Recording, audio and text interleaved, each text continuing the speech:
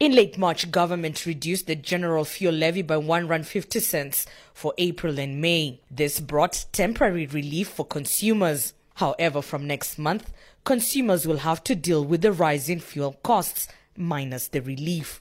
The Central Energy Fund expects fuel to go up by between R1.93 a litre and R1.97 a litre. Diesel is expected to increase by R1.62, illuminating paraffin will climb by a whopping R2.14 a litre. The AA's Leighton Bird. The fuel price outlook for June is looking negative based on unaudited data from the Central Energy Fund. We are rapidly nearing the end of May and fuel outlook is looking bleak. In March, when government announced the relief of R1.50 on the fuel levy, it said that it would be announcing further proposals to mitigate against rising fuel costs, and we eagerly await government's announcement of what those proposals are before the end of the month. The association says the price increases reflect data from the middle of the month. The final data may vary between now and when the adjustments is finally made. Meanwhile, consumer activists in Wilken says government needs to find longer-term solutions for the steep fuel hikes. If the fuel levy is discontinued, this would mean further hardships for consumers. Once again, the consumer is paying the brunt for the inadequacy of government. How on earth can government now increase petrol? It is going to have a devastating effect on everything consumers buy or whatever they do. They promised that they will lift the levy on fuel the end of May. Nothing happened so far. Isn't it time that you have a look at your own people, that you start considering your own people? They just can't afford it anymore. There's been no communication from government on whether the relief will be extended. It will give further direction should there be any changes in the coming weeks. The two main factors which influence local fuel prices are the Rand-US dollar exchange rate and international oil prices. The Rand is currently trading weaker against the dollar, and oil prices are also still high. I am Amina Akram, SABC News. Well, there were some reports suggesting that the Speaker of the National Assembly, Nosiviwe Mapisa-Nqakula, has granted a special request for Finance Minister Enoch Godongwana to address Parliament on interventions that would help soften the impact of the expected fuel price hikes of almost R4 a litre. So for the latest on this, on whether government has made any announcements as yet, we are joined by Amina Akram watching this one for us. Amina, good afternoon. So, is there any clarity as to when government is likely to make an announcement over the expected fuel increase? Good afternoon. So, should the Finance Minister, Enoch Godongwana, and the Mineral Resource counterpart, Gwede Mantashe, actually make any announcements is yet to be known. I mean, it's already Tuesday, obviously, and they're supposed to make these new fuel adjustments today. So we've not heard any word. Treasury has indicated that they will be releasing a statement soon.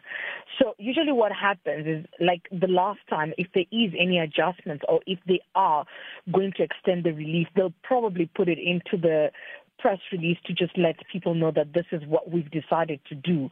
But if there are any changes, then maybe that will be made by Parliament, like you've indicated.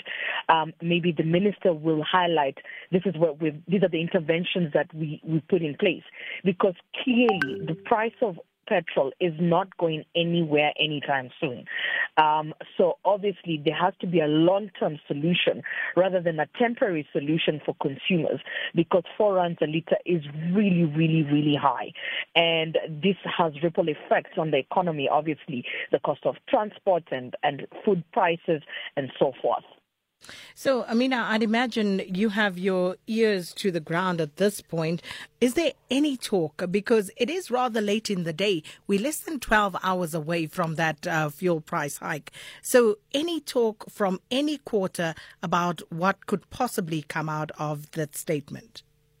None whatsoever. I mean, sometimes what usually happens is that it hasn't happened all the time, but they can actually extend. So rather than releasing the statements today, if they can't come to some sort of a solution, they can they can postpone the announcements and maybe to a later date and say, okay, look, we're not going to make these announcements today. But obviously the fuel adjustments usually happen, during the last week of the month so that consumers can take the prices in, obviously, the next day and the next week for the month of June. So these increases, if they do go ahead, and if there hasn't been any announcements to date, and if nothing happens and they say, okay, look, this is, the consumers have to pay the brunt and also take into consideration all these taxes, this is very, very steep. I mean, it's already 4 rands a litre inland.